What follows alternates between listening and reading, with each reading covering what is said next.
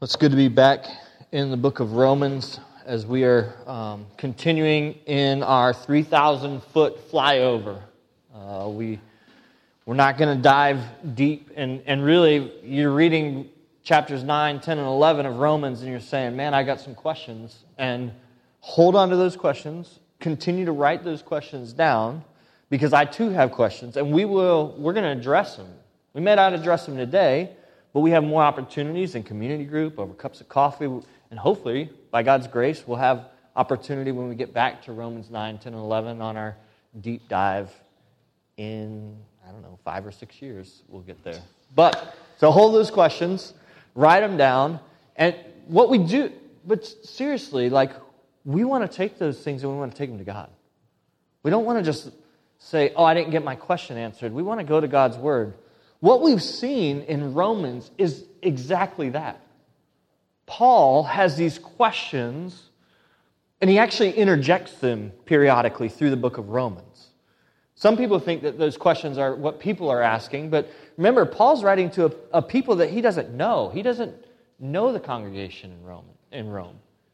He hasn't visited them. He didn't plant that church, but he's writing to them to answer some of the questions that he knows that they would have, because what we do know about that congregation is it was filled with both Gentiles and Jews, right? And so these two different people groups are gathering together under the Lord of all, as we just read. And so they're trying to figure out, how do we live in this? How do we move in this? How do we function? How do we love one another and love God? And does God love us the same way? Because this is the chosen people, and I'm being grafted in. And so he's got all of this language here that Paul is giving to the church in Rome. One of the beautiful things is the questions that you and I would ask are the same questions that Paul asked. Many scholars believe that after Paul's conversion on the road to Damascus, he goes into the desert, and he's there searching the Scriptures. Now, if you are looking on a tablet, or if you're reading on your phone, or some sort of electronic device and not looking at the written word today, it's going to be a little harder to see. But if you have a Bible and you're looking at it, look how many quotations are in these 3 chapters. Paul is referencing the Old Testament, and by my count, more than 30 times in 3 chapters. Some of them he's combining some Old Testament passages and he's referencing. So Paul asks these same questions, what does that mean for the Jews? What does that mean that God would save and that God would harden hearts and all of these things? And so then he interjects those questions and answers them with the Old Testament Scripture. Because here's what's beautiful. God is immutable. He didn't change. When Jesus came, he didn't become suddenly this different God, a different way to be saved. God has always been the same yesterday, today, and forever. And we, as his people, have always taken hold of him the same way. By faith, trusting in what he says and taking hold of that truth. And so we're going to see that unpacked for us this morning. So when I say, hey, write those questions down, it's not just saying me trying to get out of it. It's actually, no, write those questions down and then take them to God's Word. Because he is the same, and he's given us everything that we need for life and breath, for joy and peace, for worship of who he is. And so I pray that today we would see that. Now, 9 through 11 is a little different from verses 1 through 8. 1 through 8, we talk sometimes and we use some language, gospel in the air and gospel on the ground. And maybe this is the first time you're hearing it, but if you've gone through the partnership material that we have, where we kind of walk through, what does it look? What is the gospel? And the gospel is the work of God, the work particularly of Jesus through his life, his death, his burial, his resurrection, his ascension. The gospel is the work of Jesus. We have implications of that gospel in our lives that now we live proclaiming that good news. But one of the ways that we look at it is a gospel on the ground and a gospel in the air. Gospel on the ground is this. The gospel on the ground is the personal redemptive implication of the gospel.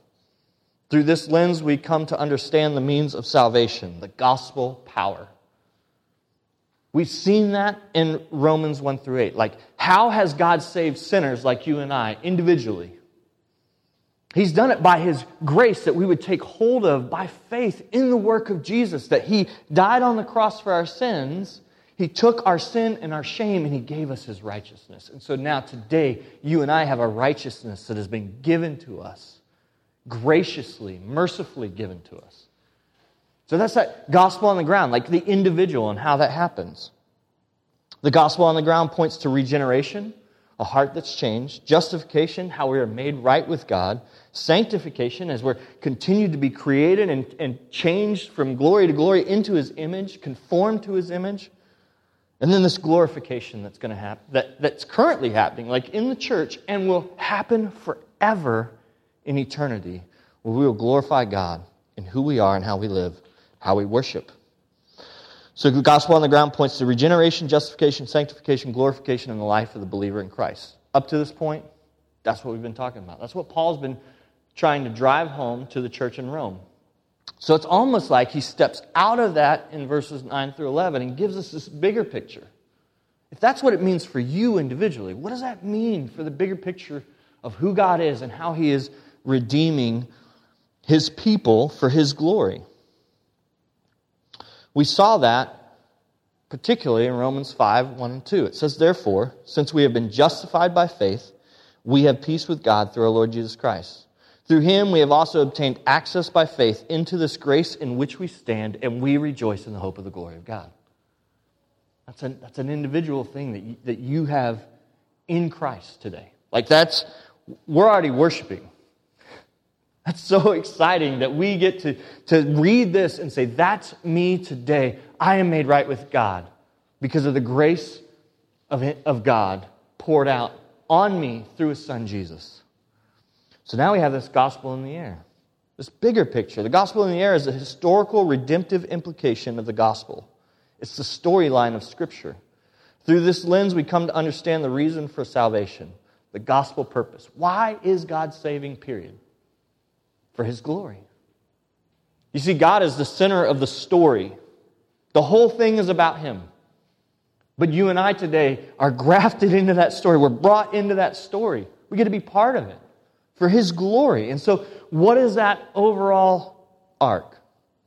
Gospel in the Air tells the story of God in creation, fall, redemption, and restoration. That's a beautiful story. God made everything perfect. Through the fall, sin entered into the world, and now it's broken. Like you and I experience brokenness, so we can be honest about that. Things are broken. Things are not right. I struggle with sin. People die. There's sickness. Life can be hard. There's suffering. We don't have to pretend that those things aren't true because the gospel in the air tells us that they are true. There's a fall that happened and things are broken, but God didn't leave it there. He is redeeming a people for Himself. He brings redemption and He's restoring all things. And the crazy thing is, like that restoration, the end result of that restoration is different from the first creation, and some would say it's better. I don't know. Like, that's one of the mysteries where I'm just like, how can it be better than good and very good? And yet there is this hope that you and I have that when God restores, it's going to be glorious. It's going to be glorious.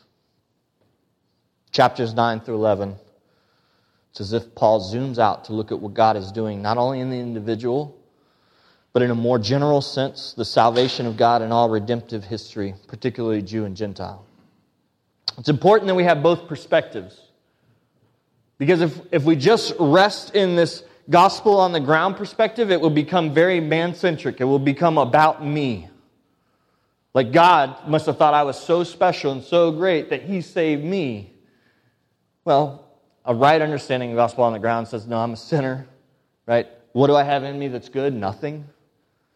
So, but it's easy to spin off in that and kind of begin to think that I'm the center.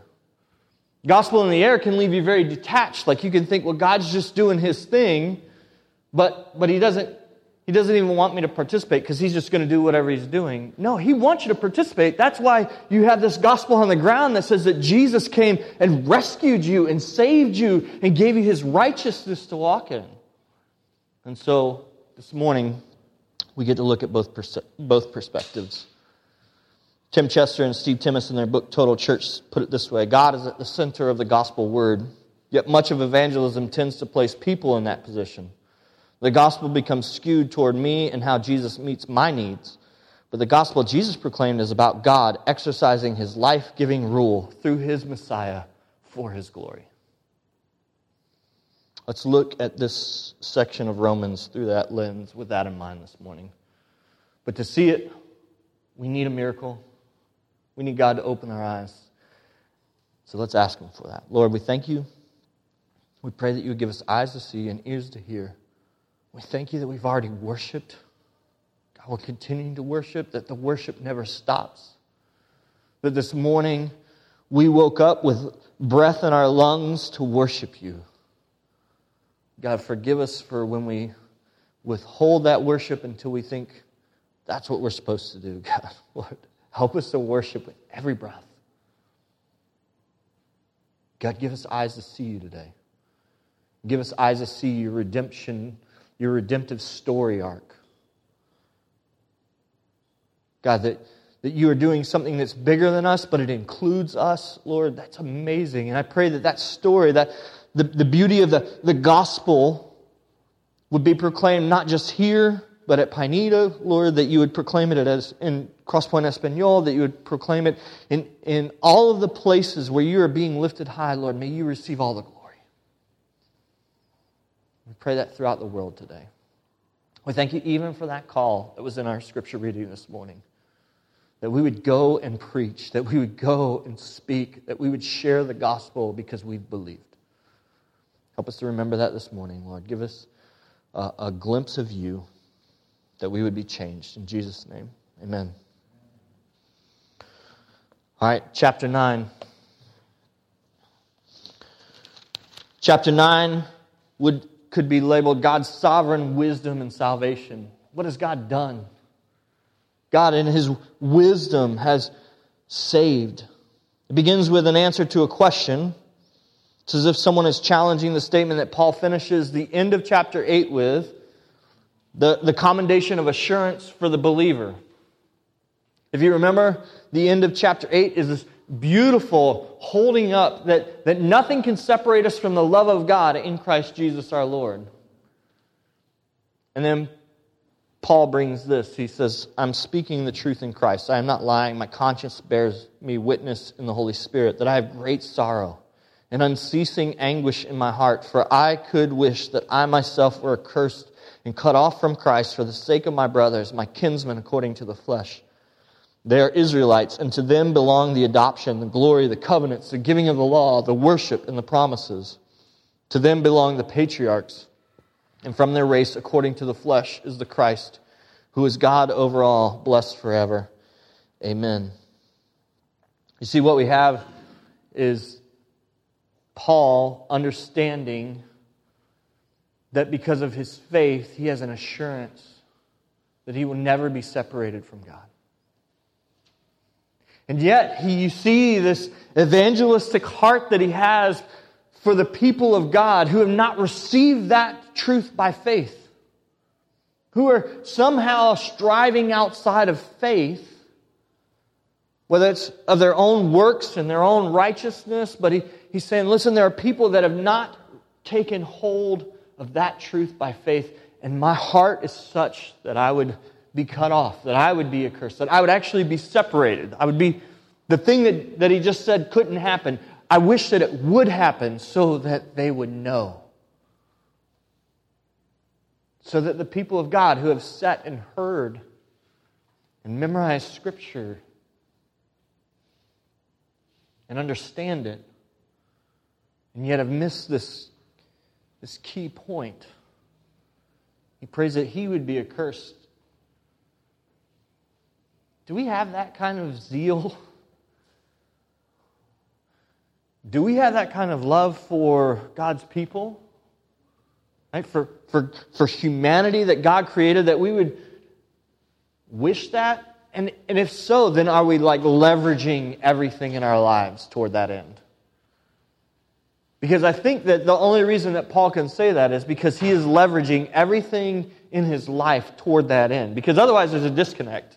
Those two things can't both be true. You can't, just sit in your own comfort and your own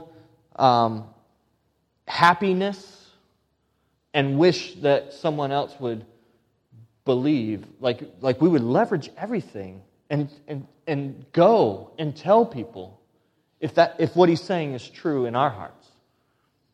And so we've got some questions to ask ourselves. Like, do we believe this so much so that we would go and tell people? And we're going to get to that in chapter 10. Like, there's this impetus that would drive us to go and preach the gospel. But Paul is saying, listen, these are the people through whom God has given His covenants, through whom God has shown His grace, through whom He gave the law to point to their sins so they would recognize their need for a Savior. These are the people of God, the nation of God that He chose. And yet they haven't taken hold of by faith the good news of Christ. I love that Paul just can't talk about the people without talking about Jesus. Like they're connected so much.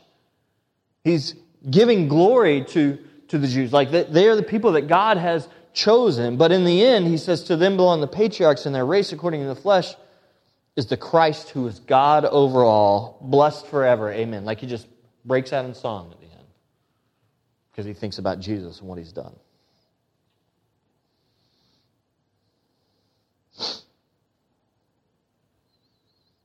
As we continue to read in verse 6, the question is, has the Word of God failed? If they had the Word of God, and yet they didn't take hold of the Word of God by belief, then did the Word of God fail? And Paul answers with a no, for not all who are descended from Israel belong to Israel. Not all are children of Abraham because they are his offspring, but through Isaac your offspring shall be named. See, it was never about a nation. It was never about a descent by blood. It was about a people who would take hold of the promises of God and say, those are mine. What God has said is true. And so you begin to see it. And he gives several examples of this, particularly in Isaac and in Jacob. Two stories, Isaac and Ishmael. And maybe you know the stories and you're familiar with them, but I would encourage you to go back this week and read those stories. Like, see how God has saved. See how He chooses Isaac, and Abraham receives the promise from God that a blessing would come, and yet he also has a struggle of faith and belief. And so then, instead of waiting for the promise, he tries to affect the promise. And so the blessing comes from the promise of God, not through Abraham's trying to work it out. And then you have the same thing with Jacob and Esau. Right? Jacob receives the promise, even though he's the second born. And so through him comes the promise of God. And so it's always been based on not what we understand is right or what we think the way God should work, but it's in what God has spoken and what He has said. And so you see this in the Old Testament. And so Paul's saying, listen, this has always been what God does. Again, years in the desert to reconcile how grace has come in the person of Jesus, and he points back over and over and over to the Old Testament. It's always been about grace. It's always been about God and what He has said is true. And then Paul goes on to praise the justice of God. Like, if we don't think that this is fair, we don't think that this is just, and yet God is just. Verse 14, what shall we say then? Is there injustice on God's part? By no means. He told Moses this. Like, no one can argue. None of the Israelites could argue because Moses had already been told that God was going to have mercy on who He's going to have mercy, compassion on whom He's going to have compassion. And so God has always been the one who would choose. God has always been the one who would save. We see there that without God's intervening mercy, our hearts become hardened. From the garden, right? As we talk about creation, fall, redemption, restoration, that fall piece was us saying, God, on my own I can live. I don't need you. And then that's been part of our DNA since then. We've tried to control our own lives. We've tried to be Lord of our own lives rather than resting and submitting to His lordship and finding rest and peace there. We've strived to do it ourselves.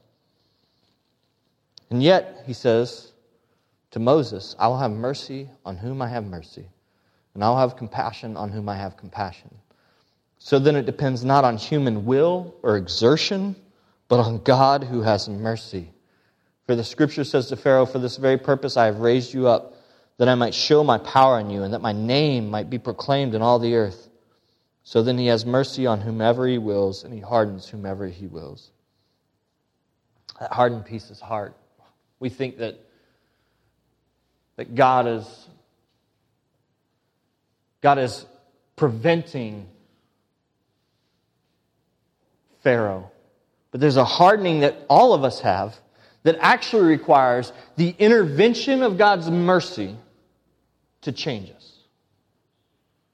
You and I are like Pharaoh, except that God has shown mercy to us. How could He show mercy to us?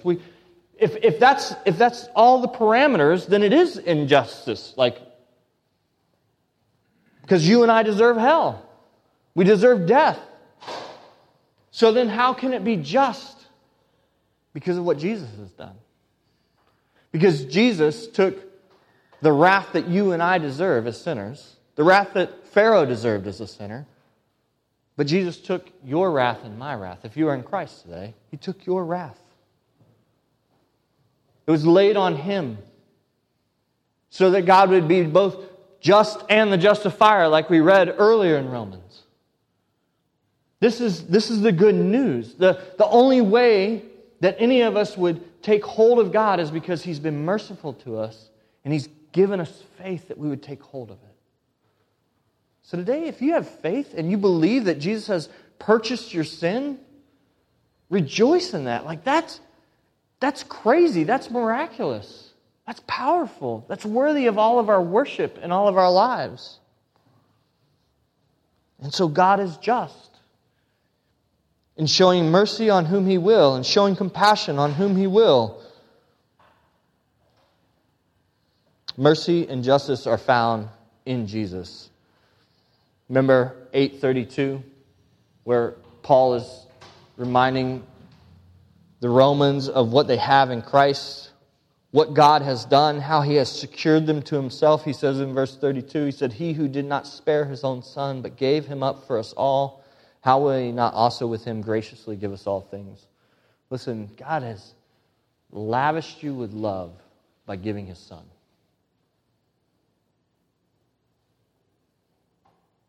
We kind of move through that quickly because we've all heard it. We're like, yep, that's true. But do we sit in it and do we say, yeah, that's true? Lord, who am I that you would love me so much? And then do we live out of that? Because if it's true, it's going to affect the way that we live. It means that now everything that I have is a gift of grace that I've been given, and I'm going to respond with generosity in all of life. I'm going to proclaim this good news.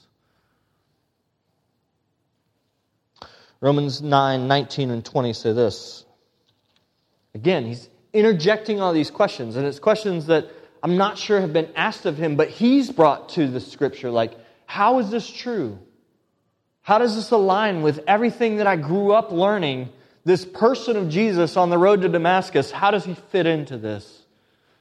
And what Paul's realizing is, no, he doesn't fit into this. He is God. I fit into this story. This whole story revolves around him. I need to know him and see how the story speaks to that. You will say to me then, why does he still find fault? For who can resist his will? But who are you, O man, to answer back to God? Well, what is molded, say to the molder, why have you made me like this? I have questions about just days, like where, God, why is today happening like this? God made this day. Who am I to come back to God and say, the day that you've given me is not good enough. It's not what I want. And who are you to say, God, you can't do with my life what you want to do? And so we have this beautiful imagery of the pot that's on the wheel, an inanimate object, telling the Creator what He can and cannot do as He's creating. And it's not, Paul didn't come up with this. Again, this is one of those throwbacks to the Scriptures, to Isaiah. And so you have this understanding that the Jewish people had, that Paul had grown up in, and he's saying, man, this is how that fits in. God can make me into anything He wants to make me for His glory. And He has. He's created vessels of wrath and vessels of mercy. Has the potter no right over the clay to make out of the same lump one vessel for honorable use and another for dishonorable use? What if God, desiring to show His wrath and to make known His power, has endured with much patience vessels of wrath prepared for destruction, in order to make known the riches of His glory for vessels of mercy, which He has prepared beforehand for glory? Even us, whom He has called, not from the Jews only, but also from the Gentiles. And then he goes and he quotes Hosea twice. So he's tying all of this beauty into who God is. The story is not about the clay pot.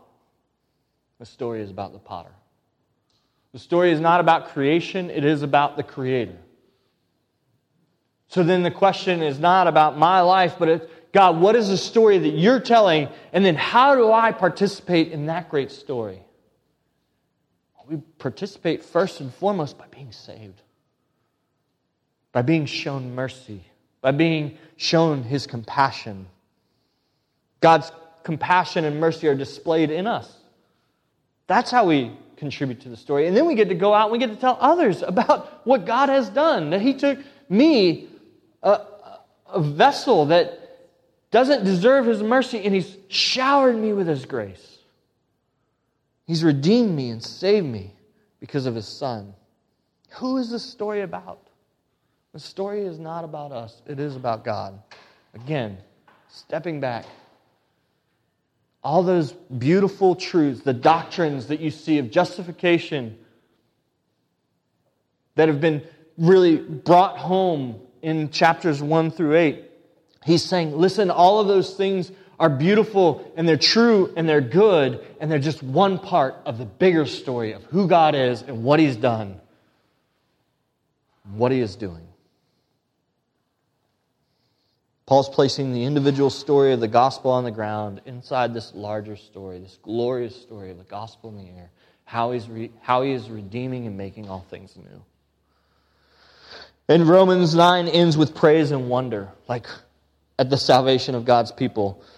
Verses 30 through 33. What shall we say then? That Gentiles who do not pursue righteousness have attained it.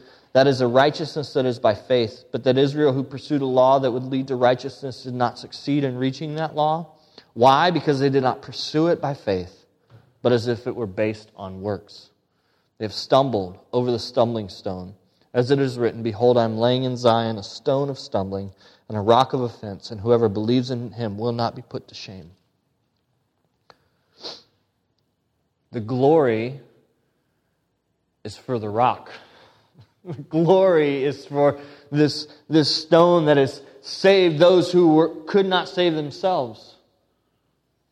And we have a hard time with that because we want to base it on our works. We want to base it on something that we've done. And yet if the gospel is true, then you and I have done nothing to deserve it.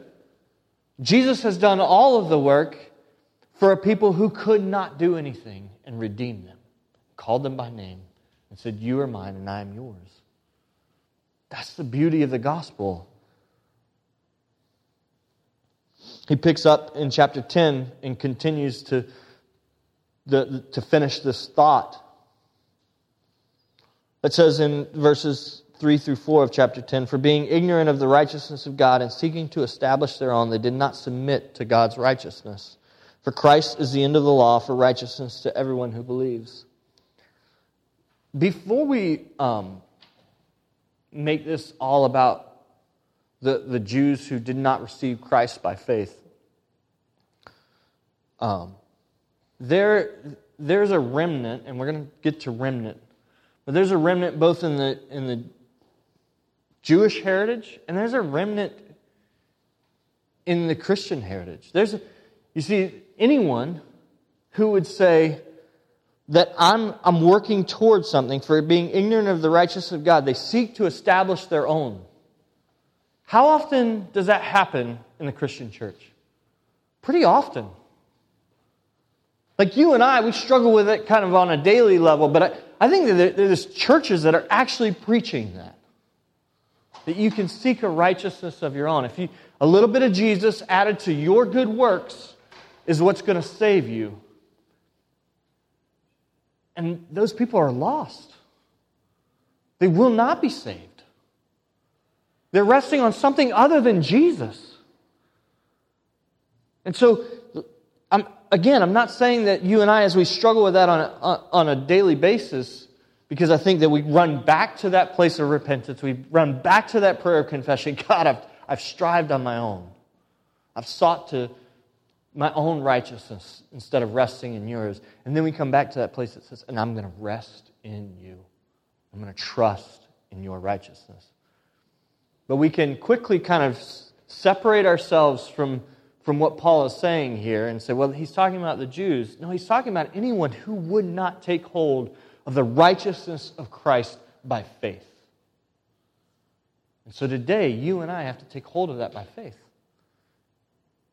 We have to say that right, what Christ purchased is for me.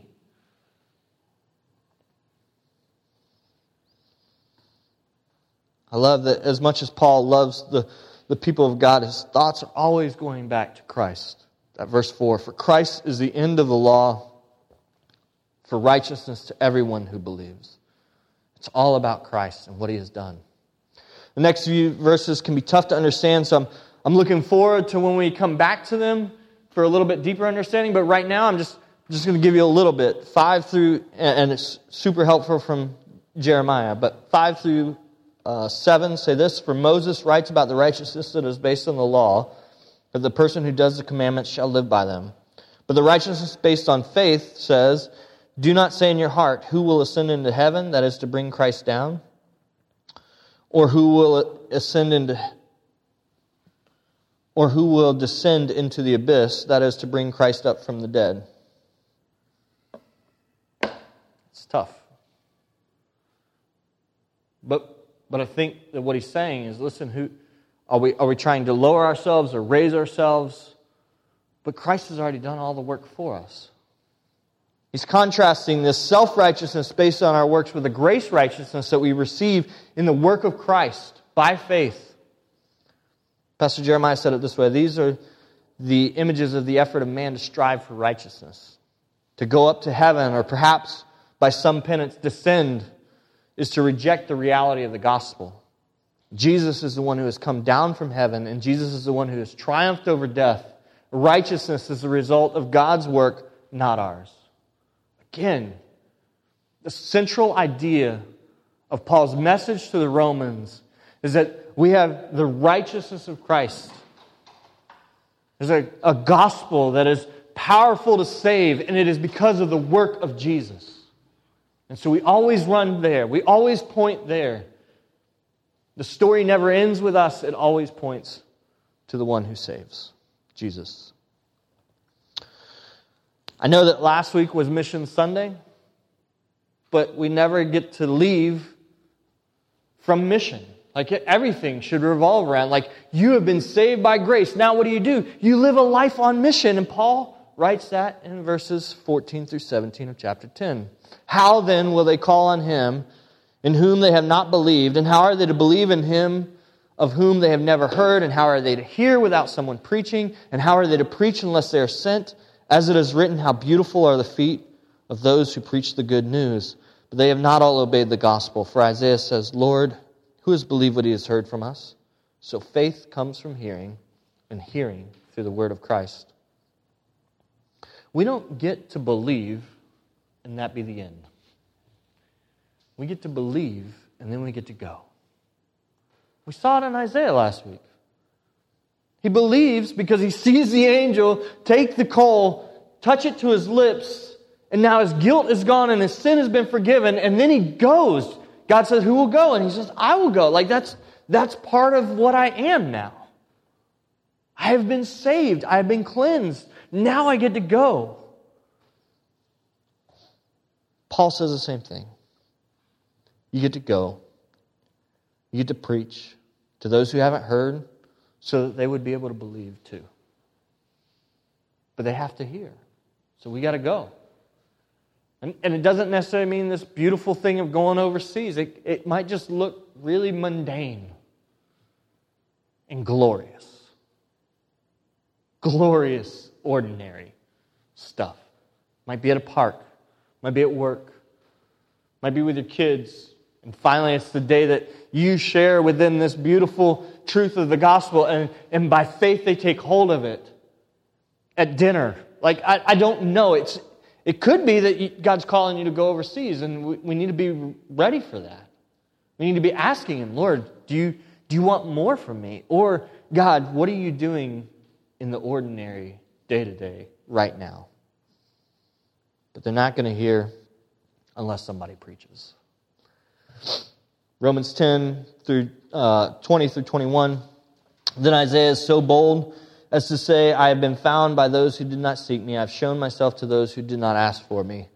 But of Israel, he says, all day long I have held out my hands to a disobedient and contrary people. You see, he's finishing up chapter 10 with this proof from Scripture that this gospel has been spread and will continue to be spread throughout the earth to those who would believe, inside and outside of Israel. It's taken hold of by faith. And so in chapter 11, you get to this faith-filled remnant. He begins by saying, listen, not all of Israel is lost. Look at me. I'm an Israelite. I'm a Jew, and I believe what Christ has said. He points to Abraham, also, who took hold of what Christ said. He points to Elijah, who believed what Christ has said. And so you have this beauty of Jews who are holding on to the promise. And you have the beauty of the Gentiles who are being grafted into that promise. And it's expanding to this remnant, which is a key biblical theology term, like the understanding of a remnant. And we talked about it a lot when we were walking through the minor prophets, that there was judgment and that many were actually punished for their unbelief, for their idolatry, but God preserved a remnant through which came Christ, the one who would redeem and who would save.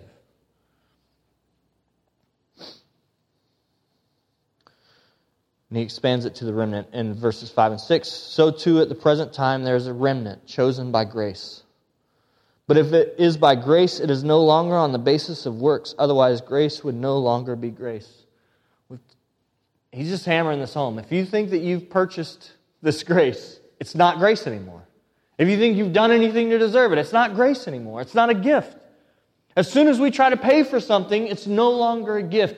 You have received the gift of the righteousness of Christ. And he hammers it home over and over and over because he needs to believe it too. Right? The more we grow in Christ, the more tempted we are to believe that somehow we're earning this thing. Because we see the fruit of what God is doing in us. But that is a miracle.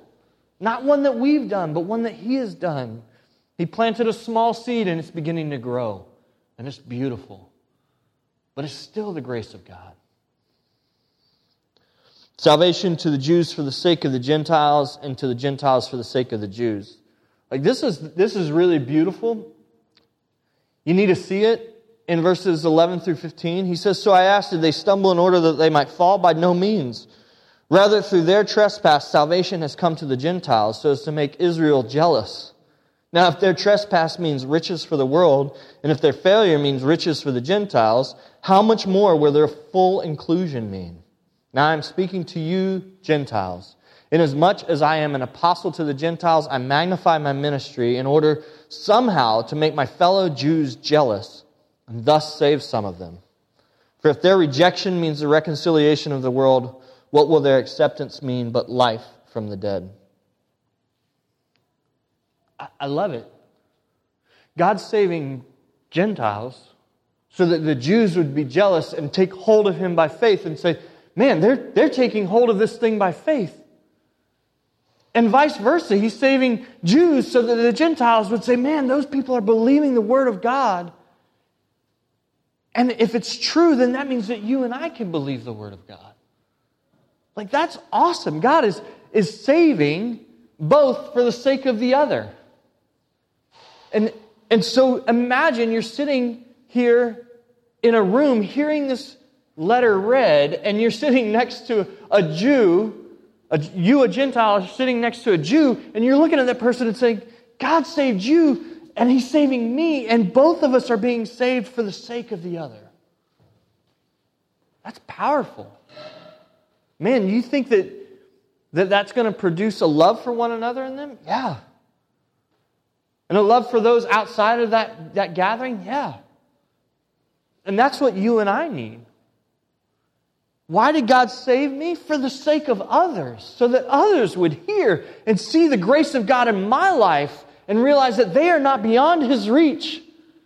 Because if you know Joel, you know I am a sinner saved by grace. And the more that you hang out with me, the more you realize that. And so we need to be hanging out with other people who need to hear this good news. We need to be going to the lost and the broken. Why has God saved you? For the sake of others. Why did God save the Jews? For the sake of the Gentiles. Why did God save the Gentiles? For the sake of the Jews, that they would be jealous and say, man, I want to take hold of that too. That grace that they've received. In Romans 11, 18 through 22, we see the kindness and severity of God. Paul never presses into one attribute of God without seeing the fullness of God, and so he sees in God both kindness and severity, both mercy and wrath, both compassion and justice.